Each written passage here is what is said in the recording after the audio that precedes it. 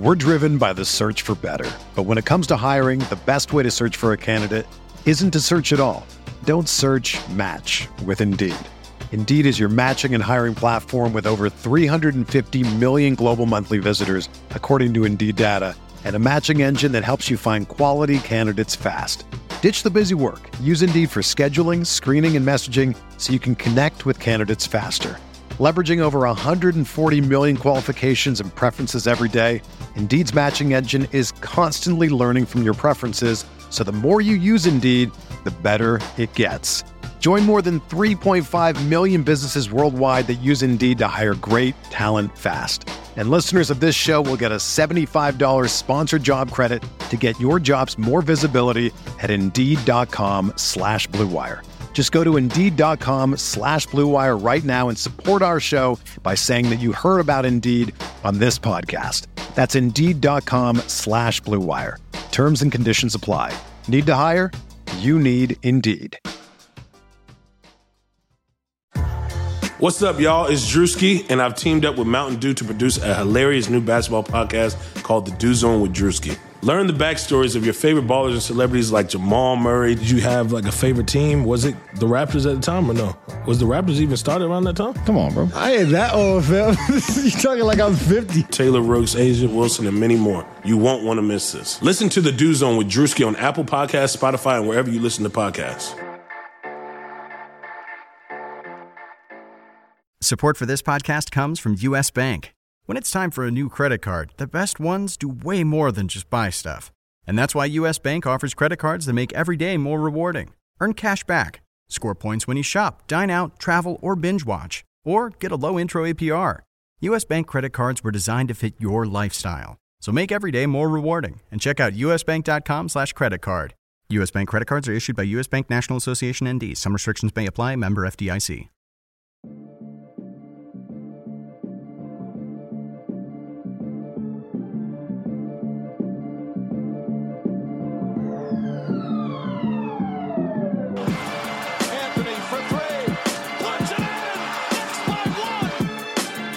To be honest, I would put myself in the same category as D-Wade. Now Artest jumped over the scorer's table. Artest is in the stands.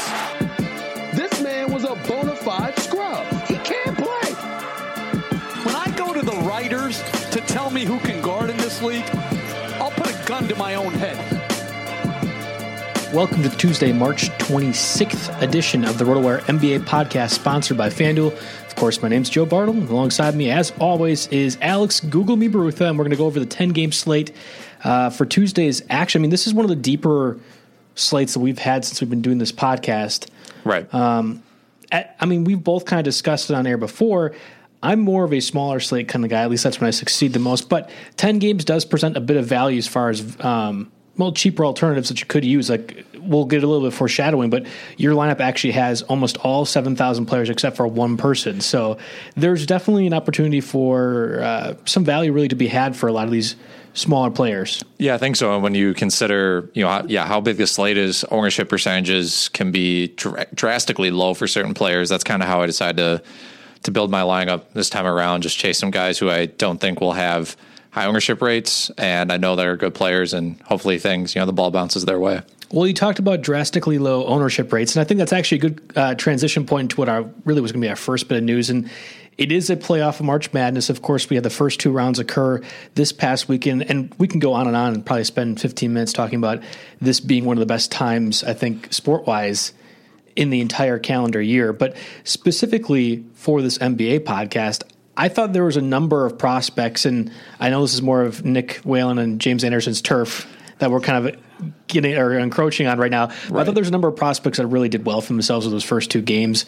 And we could talk about Zion, obviously, and it's so easy to talk about him. He's number one draft prospect, I think, probably for many people, but at least for DraftNet, which we'll be using for this conversation. There isn't a lot that can be said that hasn't already been said about Zion at this point. Yeah, I don't think so. I mean, I think that he is cementing himself as the consensus number one pick. And just even despite the fact that he's a pretty atypical prospect, doesn't really shoot the three that well, doesn't really project as a great 3-point shooter, especially when you consider his free throw percentage is relatively low at 65%. Usually that's what people use to determine whether or not a person will be a good 3-point shooter in the NBA. But, we just know, he's an absolute freak of nature from an athletic standpoint. He's a guy who shoots 68% from the field, which is ridiculous. I think it would be, I don't know what the odds are. I feel like I heard the odds for him being the number one pick was like minus 1,000. Well, they tried to make a case, at least on the CBS broadcast, that Zion wasn't guaranteed number one, that actually Ja Morant, who destroyed our beloved Marquette Golden Eagles in the first round, they're still the Golden Eagles, right? Sure. Yes. Okay. Clearly, they're not Alex's beloved Marquette. They are just mine, and I am all things Wisconsin fandom. But he had a triple-double in that first round upset win. I think you can kind of call it an upset. Really, a lot of people are expecting them to beat Marquette. That was one of 3 5-12 seeds where the 12 seed ended up winning. He had a triple-double. That was only the 9th time in March Madness history that's occurred.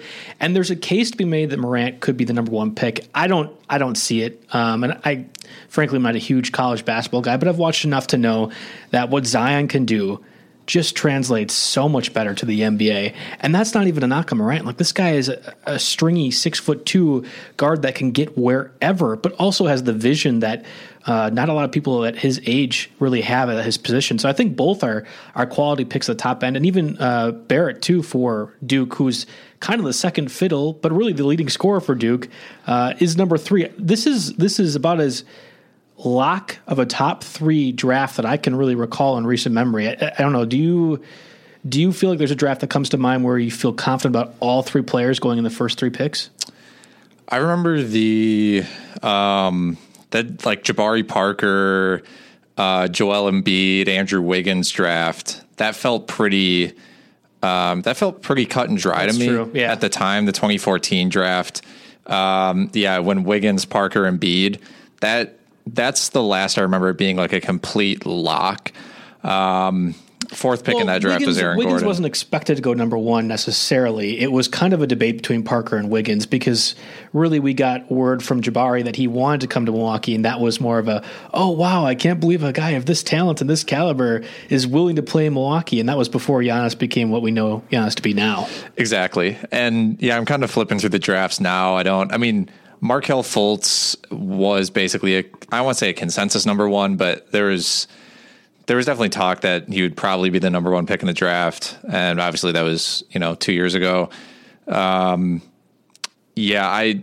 This past year, last year there was some toss up, obviously some debate, especially when it came to like Trae Young, the DeAndre and Luka Doncic thing. So I don't think there was a consensus top 3. So I would turn back to 2014 as the last time there may have been a consensus top 3 or even top 2. That's probably a good example. And I'm not even going to say that this draft is as deep as what we saw last year. Like, I think last year there was more quality players, even in the number 12, 13, 14 range than we've seen in recent memory for a while now. Like that's going to be a pretty good draft, and one a lot of people felt confident would provide a lot of value for teams. But this draft, I felt better about it watching those first 2 rounds, and that's not fair to place an entire draft and its importance on the NBA on just 2 rounds of college basketball.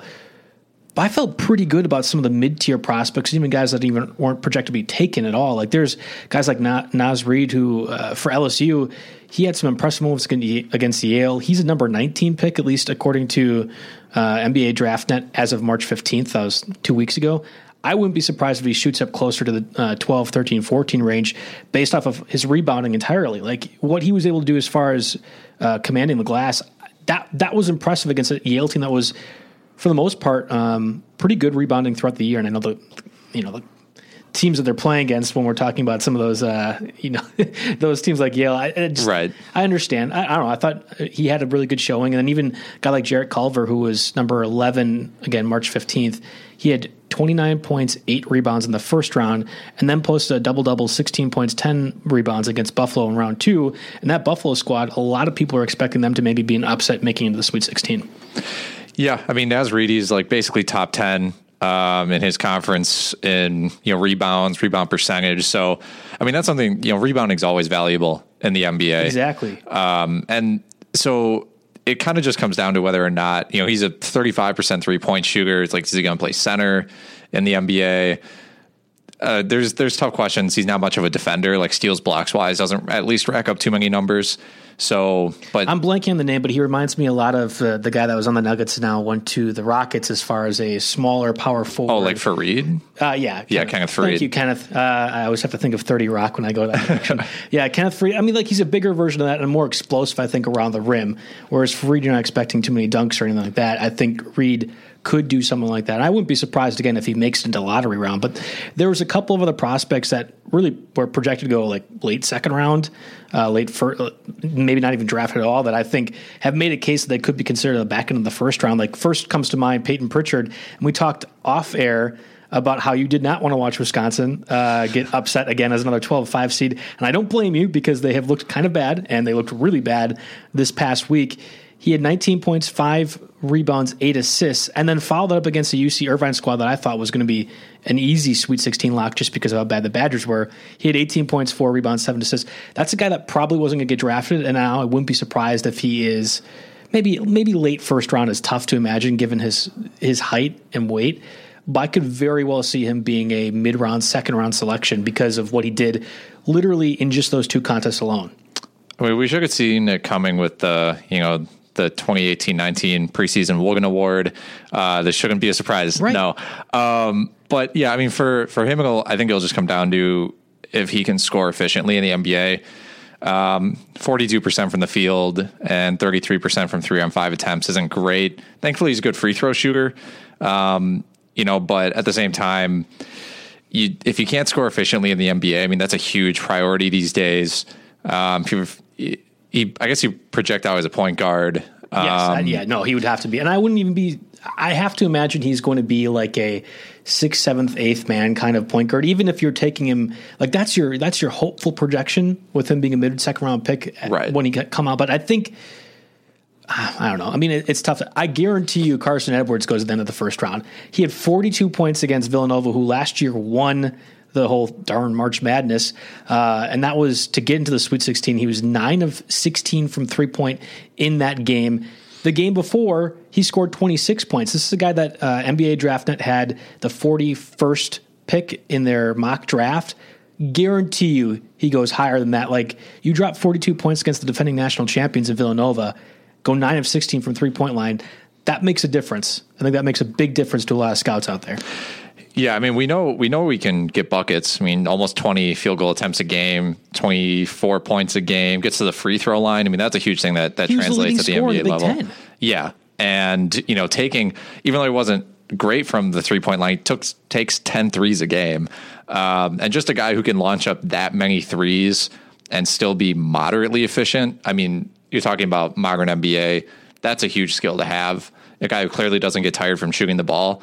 And so, the main thing that's going to come down, I think, for him is he's not really a passer. He averages more turnovers than assists. I mean, more turnovers than assists is an issue. The 1.4 steals is fine, so he makes up for it a little bit. But when you're 6'1", 200, and you aren't a great passer, you're going to get locked into this 6-man hot hand off, kind of off the bench role. And when I think of guys like that, I start to get like real worried. I get like Malik Monk flashbacks about people. He'll be the next Lou Williams because he can score off the bench. It's like, well, maybe. I think scoring always has a place though in the NBA. It does. If you can score, you're going to make an impact, whether it be on the bench as a 6-man starter, whatever. Like that's a value, and that's valued commodity a lot. Like we talk about guys that are tall that can shoot. I think guys that just can score in droves is a huge aspect that NBA teams always seem to. I think overvalue is probably fair to say. I mean, they overvalue scoring, but that's not really what we're talking about. We're talking about will he have an impact in there? And I think his mid-second round draft, at least 2 weeks ago, that's gone out the window. Oh yeah, I think so. I mean, when you put up great performances against great teams, the NCAA tournament, especially in a draft that's really, really top heavy, you can start climbing up the leaderboard or the draft boards like crazy. Yeah, you can call it leaderboard. That's fine. Leaderboard. Well, let's get to some actual NBA news. Of course, I think the conversation has to begin and probably end, at least for Monday's action, with Nurkic's, I think it's fair to say, pretty nasty leg injury. I mean, that's a compound fracture. That was definitely what occurred. I mean, Damian Lillard had talked after the game how that reminded him of Paul George's injury in USA Basketball. I had watched the video of Nurkic because I hate myself, and I mean it did. It looked like that. And what's worse, the referee actually steps on his leg. I'm not sure if you saw the broadcast. I heard about it. I wasn't going to watch it a second time to see it. I saw all I watched was the initial angle, like the first TV angle. Yeah, and I'm like, I'm good. I don't need any replays. I don't need to see the alternate angle.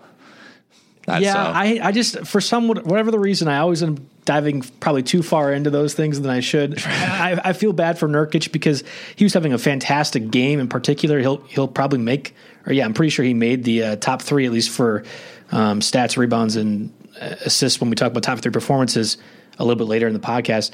But he really was having a great season overall, and I think this is a huge detriment to the Trailblazers' chances at really making some noise in the Western Conference playoffs. Like it's difficult. It really is. Yeah, he was having, I'm pretty sure you could just claim, best season of his career. I mean, I don't think it's close. It's not really close. You can argue maybe when he came to Portland the first time he was having, when he played the second half of the 2016-17 season in Portland. But this year, he was averaging basically 16 and 10, 3 assists, combined 2.4 steals and blocks, and established himself as what the Blazers needed, which was a third player. I mean, they only got so far, and you could only get so far with McCollum and Lillard. So he was a legit third option. And now with him gone, that leaves a huge hole in their team because, like, a lot of people are high on Zach Collins. I get it. I'm not as high on him as other people are. They at least got Enes Kanter in the buyout market. Shrewd move now at the time, doesn't it? Yeah, that looks really good now. But this is going to be... This just sucks for them because they were going into the playoffs looking like they could make some noise this year, and maybe they still can, depending on their matchup, but it's really just an unfortunate way to kind of close things out in the regular season for them. I mean, let's talk about that a little bit more. Nurkic being out is really difficult for him personally. I imagine he's probably going to miss at least some of next season too. Maybe he has some Caris LeVert black magic that occurs and he can make the beginning of next season, but that seems unlikely. So now we're talking about a guy like Zach Collins, maybe even Myers Leonard that have to step up. But really, I think it depends solely on how Kanter's able to perform. And he was a center for the Thunder that was pretty good. Knicks, when he actually got minutes, pretty good. Whether he can really fit into what the Trailblazers offense is currently is going to be, I think, one of the hot button topics for the Western Conference playoffs. And I think that's hands down one of the biggest impacts, at least for the next couple of weeks. Yeah, I mean, for him, I think it's all about defense. If he can, because we know he can score. Like there's been no question about can Enes Kanter score the ball if you give it to him in the post. It's just a matter of, can he play the same type of interior defense as Nurkic was able to. Like your initial thought is probably not, but maybe Portland, Coach Terry Stotts, this is a huge test for Coach Stotts as well, how he adjusts on the fly to the situation, especially because you have CJ McCollum coming back from injury. Right. He's probably going to be rusty. So maybe they will try to go into more of essentially a 5-out offense, spread the floor, just let Dame and CJ work. Essentially one-on-one with 5 or 4 shooters around them, kind of like the Bucks run or like the Rockets run. I don't really know what their other options are. I can't imagine that's going to work against a team like Utah or something like that. It just seems like a difficult proposition. It's disappointing. The leg injury sucks. It sucks that it happened to a player that really was performing at his peak. And certainly hope that Nurkic comes back healthy, but able to kind of continue to do what he was able to do, and just it altogether sucks, I think. And I'm disappointed. I'm not even a Trailblazers fan, but I was excited to see what that team could do in the playoffs, and I feel like it's been their chance has been shot before it even started.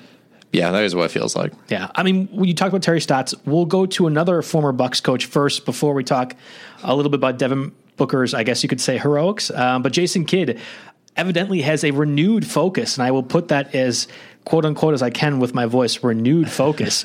He said Monday that he would like to get back to coaching at any sort of level. Of course, there's been a lot of talk about him maybe taking over at his alma mater, California, as the head coach. However, Adrian Wojnarowski noted that Kidd may be among the candidates for the Lakers job if and when Luke Walton is dismissed. Yeah. I mean, I honestly didn't think the Lakers could handle their team situation any worse And Jason Kidd taking over as the head coach would literally be as bad of a plan as you could put together, I think. Yeah, it's the situation is just strange. Like Jason Kidd kind of just like comes out of the woodwork. He's like, well, I have a renewed focus. Yeah, I mean, I see, what Coach Budenholzer did with the Bucks, turned them into the best team in the league. Maybe I could have done some things differently. I think I'm going to look back at the tape. Maybe I was wrong, did a couple things wrong, but I'm good now. Thought about it for a long time. I'm going to coach LeBron James. I think I deserve that. And Magic Johnson and Rob Pelinka, they probably think I deserve it too. For what reason? I'm not quite, because I have renewed focus. Right. He has renewed focus. It's baffling to me. The one thing Jason Kidd was good at, and there really was only one thing as far as being coach, was that he could get along with the star players. Like Giannis still adores Jason Kidd to this day. So maybe LeBron ends up fitting well with Kidd. But you look at the history of coaches that LeBron has had, all of them are pushovers, right? I mean, that's not fair to say, but we can kind of go back a little bit. This does not seem like it would be a good dynamic at all because Kidd is not a pushover. He's not going to just take LeBron's word for what needs to be coached and what doesn't. And that's concerning to me. I don't think Kidd can get the most defensive intensity out of LeBron as other coaches could. I'm not sure anybody could at this point. Like I think the Lakers coaching job is a really, really difficult one. I can guarantee you Kidd is not the person that's best suited for that kind of role though. No, I mean, LeBron's history of coaches, with the Cavs, it was basically Mike Brown for the first stint. And it's not fair to call Brown a pushover. I understand that, but I just felt like the direction that the Cavs took was more LeBron's word than Mike Brown's word. Would you say that's fair? Sure. No. And then David Blatt, got fired after going 30-11 when LeBron James came back the first year. And then Ty Lue in 27-14, but they won the finals. So everyone's like, sure. And yeah, I just... Eric Spoelstra, obviously a really good coach in Miami, but even there, all the stories you hear out of there was like LeBron tried to go to Pat Riley and be like, you want to coach this team? And Riley was like, no, Spoelstra's your coach. So like, even in that situation, LeBron wasn't a big fan of Spoelstra. And yeah, Kidd seems like a person, he basically did try to force his way into management in Brooklyn, which is why he got traded, to the Bucks. Right. So I think, but he has a renewed focus. Yeah, he's renewed. Great, cool. I don't think there can be more of a boneheaded decision by an organization that has a talent like LeBron James, and LeBron James is absolutely still a talent and still among one of the best players in the NBA. That is handicapping your NBA chances or your NBA championship chances before they even begin, in my opinion.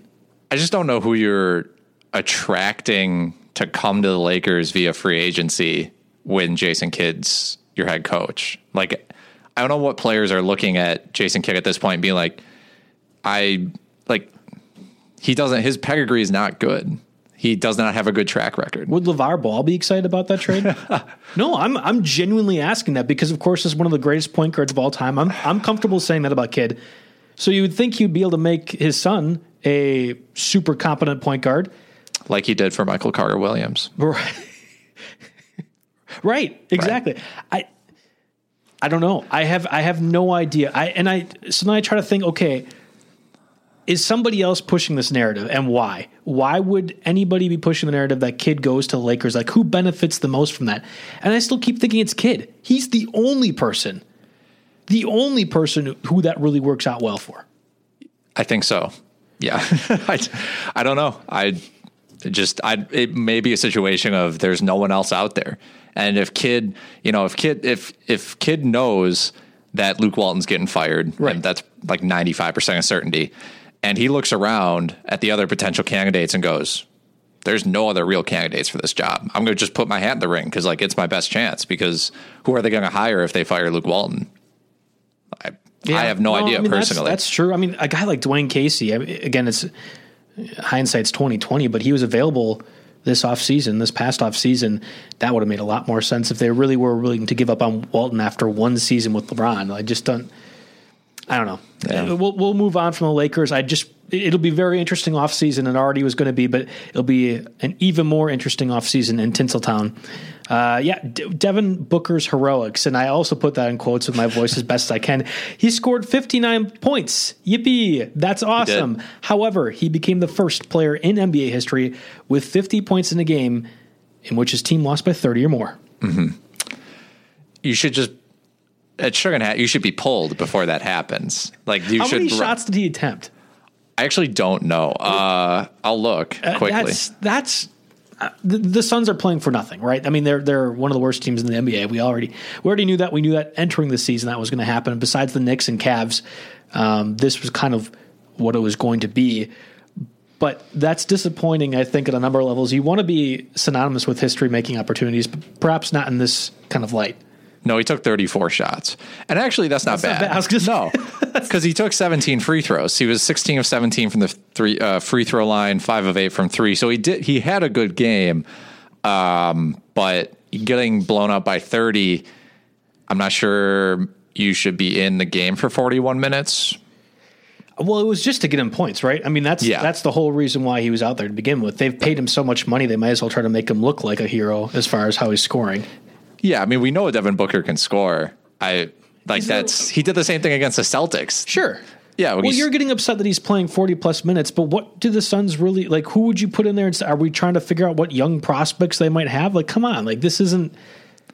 I don't. They have 15 young prospects. We don't need to go ahead and look at, like, what other one scrubby guy can't make their roster. I just don't... Why not just let him go play 40 minutes? I mean, to me, it just comes down to an issue of, like, what if he got hurt?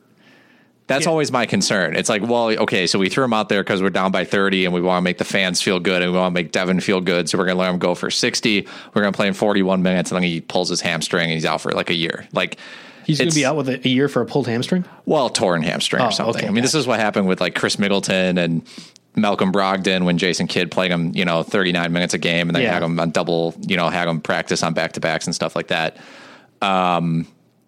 So it's not necessary, like, for him to be out there 41 minutes. It's worth pointing out that Devin Booker, Tyler Johnson, Kelly Oubre, Mikal Bridges, and DeAndre Ayton, that starting five is actually plus 5.7 per 100 possessions.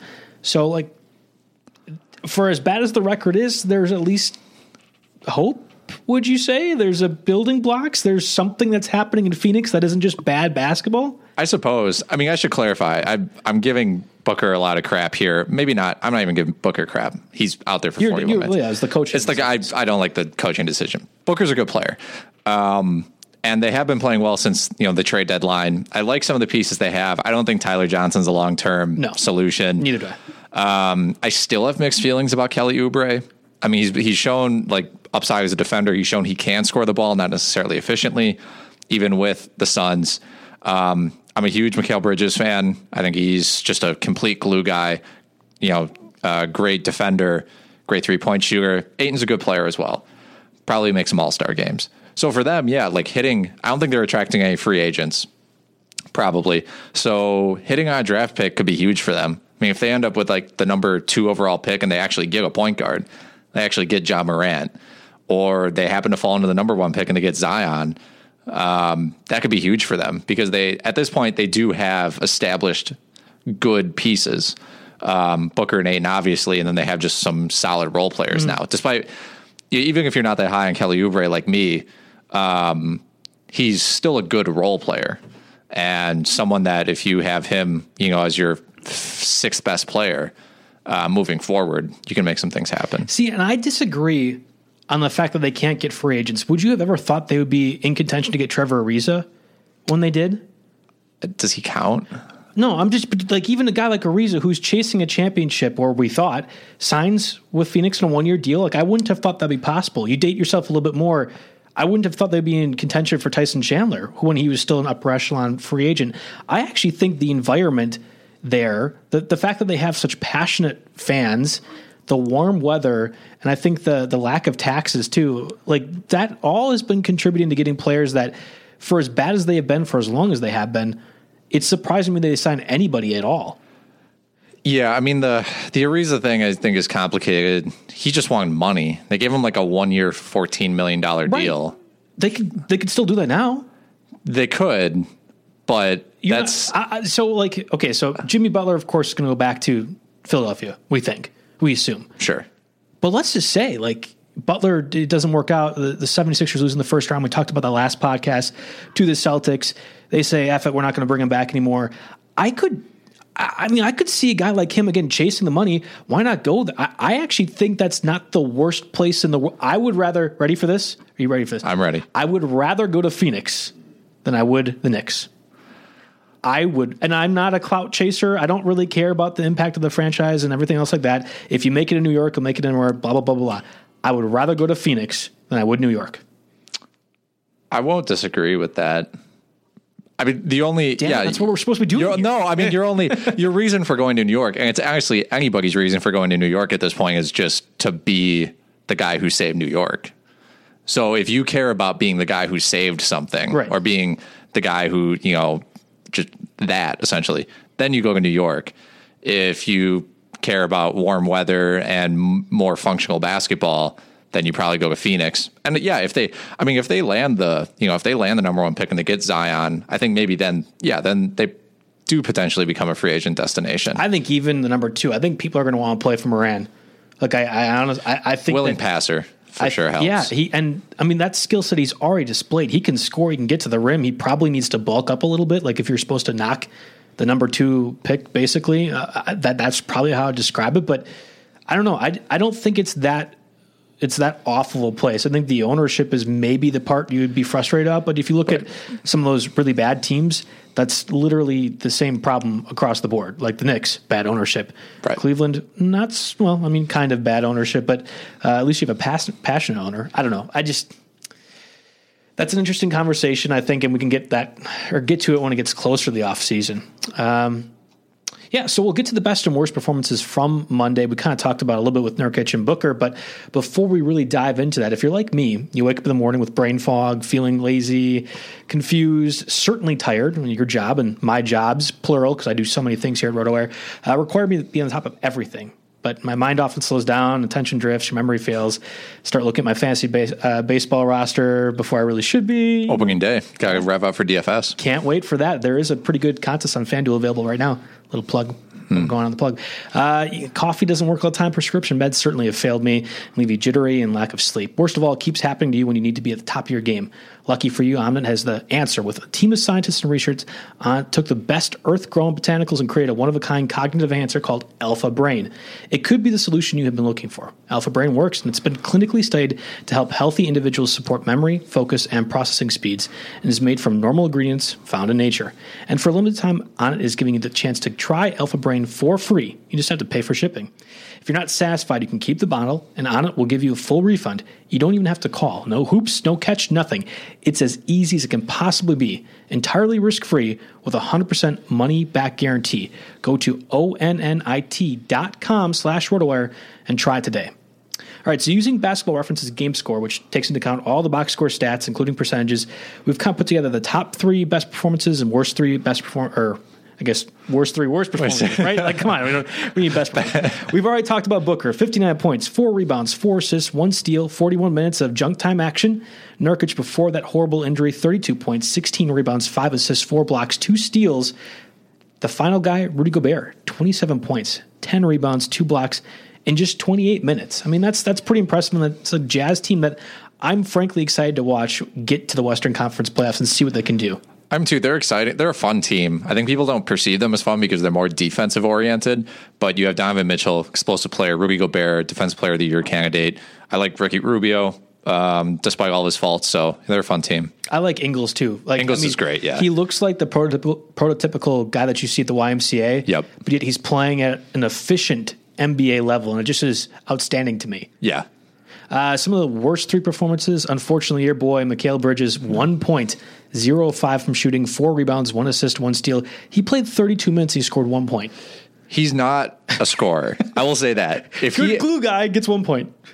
He's a glue guy. He'll take, if he averages. That's what you want to spend your lottery picks on. If he shoots 5 threes a game and 3 twos, I'm completely fine with that. I think he's better. I was in the camp when they drafted him that he'd be better than Josh Jackson, who they already had and drafted higher. And they're drastically different players. They're both supposed to be great defenders. He's not a volume scorer by any means, and that's not what they need him to be. They have Devin Booker and DeAndre Ayton and Kelly Oubre. And probably Jimmy Butler. That would be really interesting. It won't happen. I know it won't happen. He's going back to the 76ers after they lose in the first round of the Celtics. It's going to happen. Jeremy Grant, 7 points, 3 of 8 shooting, 2 rebounds in 24 minutes. And another 76er guy, JJ Redick, 8 points on 2 of 10 shooting, 2 assists, 29 minutes. Is Redick also a free agent this offseason, or is it next year? I believe it's this year. They have, of course, Tobias Harris, Jimmy Butler, but I feel like I think Redick is the third guy that could potentially be gone from that Philadelphia team. He is a free agent. He's making 12.2 this year. And yeah, he'll be a free agent. So I'm sure they'll do everything they can to keep him. They might prioritize keeping him over Jimmy Butler, depending on the money, but we'll see. And he seems to like Philadelphia too. Like he's been everyone loves him. Yeah. And he loves positive veteran influence. Like, I don't know.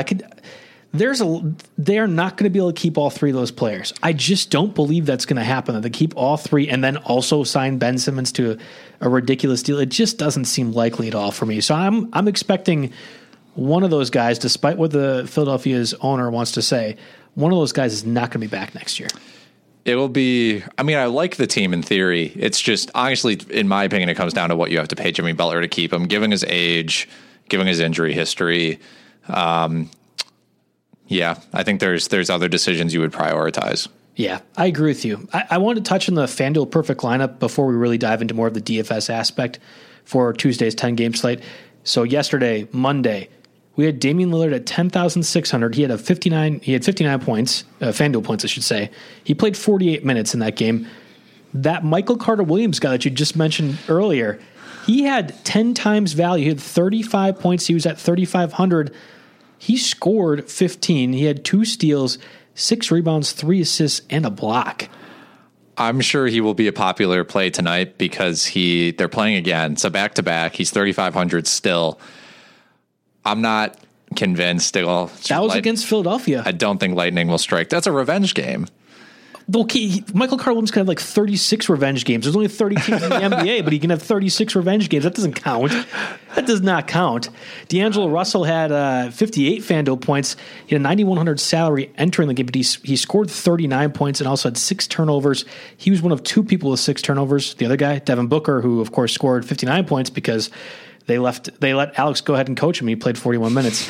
The 2 years away from being 2 years away, Bruno boy, 4,000, but he had 4,500 FanDuel points. Wow, that's too many. He had 45 FanDuel points at a 4,000 salary. He played 35 minutes, scored 24 points against the Thunder. Jared Dudley, another minimum priced guy at the small forward spot, he scored 31 FanDuel points based off of 15 actual points and 5 rebounds. Derek Favors, 6,800. He had a 41 FanDuel points. And we had Zach Collins slotting at 19.8 FanDuel points. Frankly, it was probably to get Nurkic in there at 8,400. He had 75 FanDuel points before he went down with that injury. That was a double overtime game, and I think that's how that ended up happening. Yeah, I think it was a 4-game slate. It was a 4-game slate. So 4-game slate situations are, you can get lucky. Like you can almost stack one game and hope it goes into overtime, hope it completely blows through the over-under, and this is what you end up with. Like half your FanDuel lineup is from this game. Yeah, and that was 433 points for the perfect lineup. I imagine that won't be the case for Tuesday's 10-game slate, but before we kind of get more of Alex's thoughts on the 10-game slate itself, fantasy basketball fans, the NBA regular season is nearing its end. It's very, very close. But that doesn't mean your fantasy basketball season is coming to a close. FanDuel is offering the most exciting ways to play fantasy basketball no matter what you're looking for.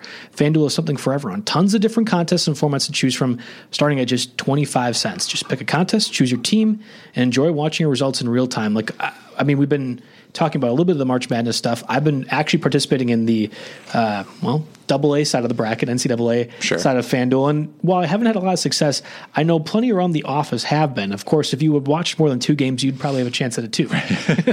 That's true. I will say, I'll take this opportunity to plug, I think it was today it came out, the RotoWire Fantasy Baseball podcast did a kind of a prepper on, if you're new to daily fantasy, it was Jordan Cooper and Andrew Laird. Did a DFS baseball podcast. It was a really good listen. It's about an hour long. And a lot of the stuff Cooper kind of, not takes control, but he leads the podcast through, talks about his strategies. He plays a lot of DFS, and a lot of his concepts apply to multiple sports, NBA, NFL, hockey, soccer, what have you. So if you're looking to play on FanDuel, if you're looking to get into baseball, I will say I'll plug our own other podcast. You're a company man. Yeah, I'm a company man. RotoWire Fantasy Baseball Podcast. It was a great listen. So if you're looking to play on FanDuel, it's a way. Laird almost had a fantastic March Madness bet going too. I'm not sure if you were aware of that. On Thursday, round 1 of March Madness, he had a couple of different things go his way, and it was almost a $300 profit on a $10 bet. Yes. Unfortunately, Duke decided to just not play its starters for the last 5 minutes, and that ended up costing him. But that was for 4 games. It was a parlay of monumental proportions, frankly. Nearly had a chance at capitalizing on that. That was pretty excellent. Well, of course, on FanDuel, you can play against your friends for bragging rights or play against the public for millions in cash prizes. To take advantage of our special offer for new users, sign up today at FanDuel.com/RW. You'll get a free 6-month RotoWire subscription with your first deposit on FanDuel, and that includes DFS lineup optimizers, weekly rankings, premium articles, full season draft software. That's a big, big thing for baseball right now, and I will say it louder because it's more important. And of course, there's a lot more going on. So just visit FanDuel.com/RW, void where prohibited. Let's talk about the 10-game slate. We're going to have some high-priced guys. Obviously, Giannis at $12,400 against Harden. Frankly, who's $12,000 against the Bucks. Right. And then you have Karl-Anthony Towns, $11,800 against the Clippers. I think that I checked, and there's probably 7 or 8 guys over 10,000 on the slate. There might even be more. I guess I kind of quickly perused it. Right. It's a big slate for sure. Wow. Yeah. I could count right here. 1, 2, 3, 4, 5, 6, 7, 8, 9. 9. One of them's out. One of them's Kyrie, and he's not playing. Okay. Then I feel better. Math is not always my strong suit, and quick math is even worse. But yeah, right. so 8 over 10,000 plus guys. The highest and lowest over-unders, we had the Hawks and Pelicans at 242. That looks to be a promising matchup given all the Pelican guys that could end up getting thrown out there at any given time. Right. And yeah, I mean, there's guys who are questionable. Elfrid Payton might not play. Anthony Davis is supposed to play with a back injury. He's probable, but it would shock me if he was ruled out. No.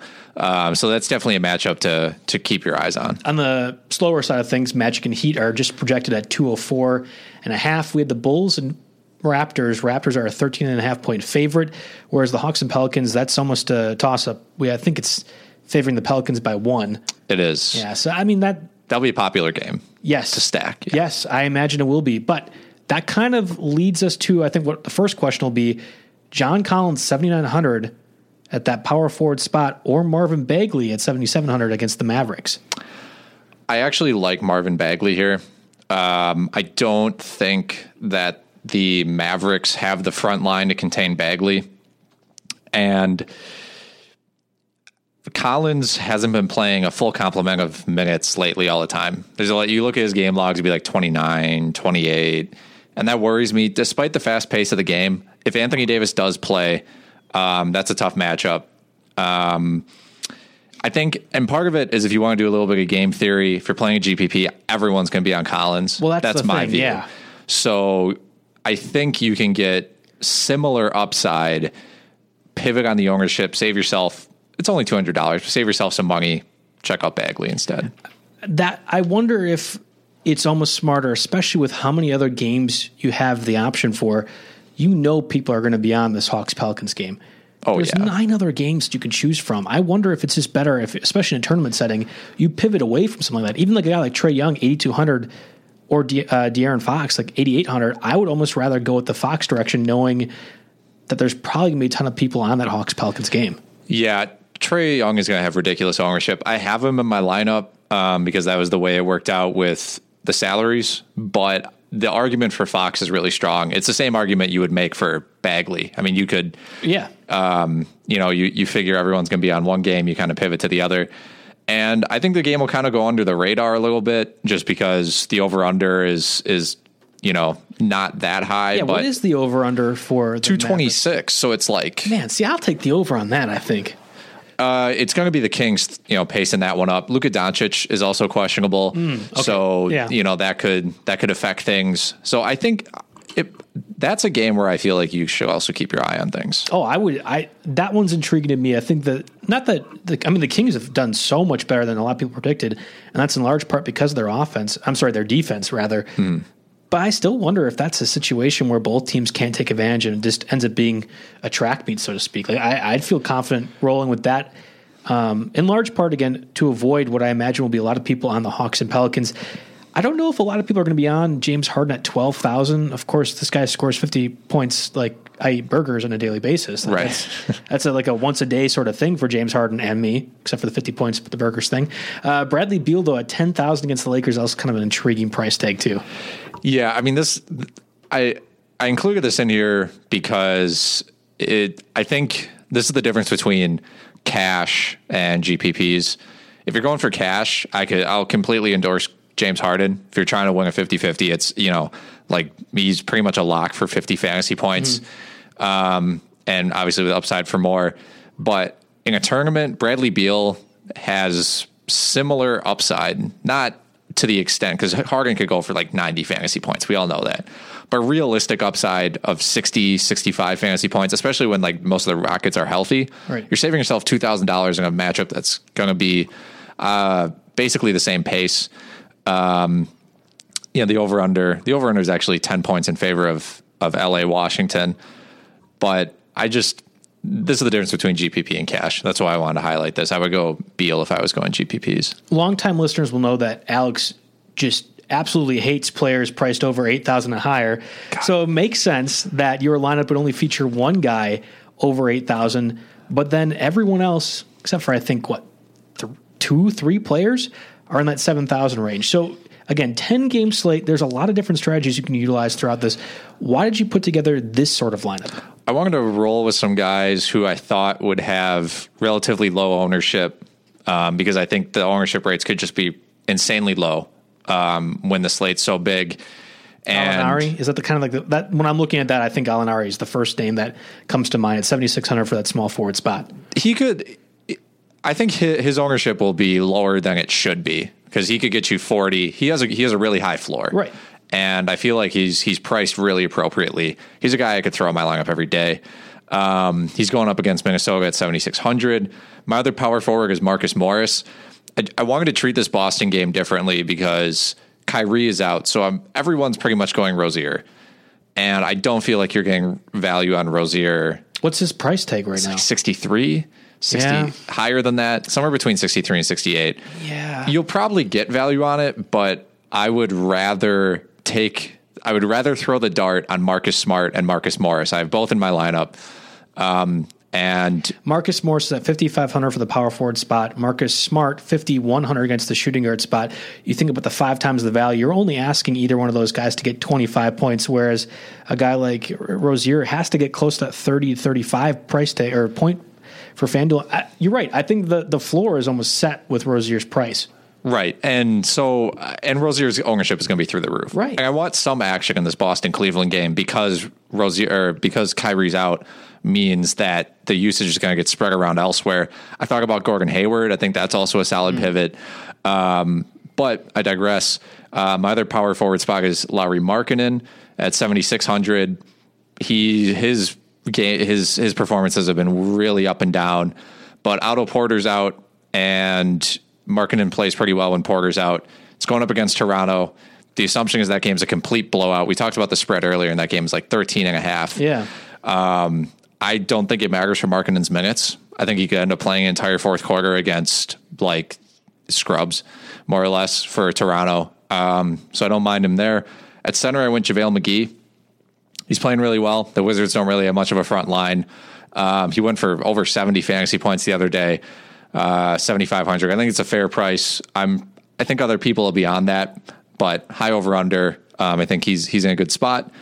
I was going to ask about Buddy Hield. Like, talk me away from that decision because we already talked about the Mavericks and Kings being a game that at least I want to target when I'm putting together my DFS lineup as opposed to the Hawks-Pelicans game. Is there any reason why I should not go for a guy like Hield who's 7,500 with a lot of other high-priced shooting guards available, but not ones that – I mean, Hield can meet those expectations, maybe not Harden-level expectations, but other guys pretty easily for what seems like $1,000 less.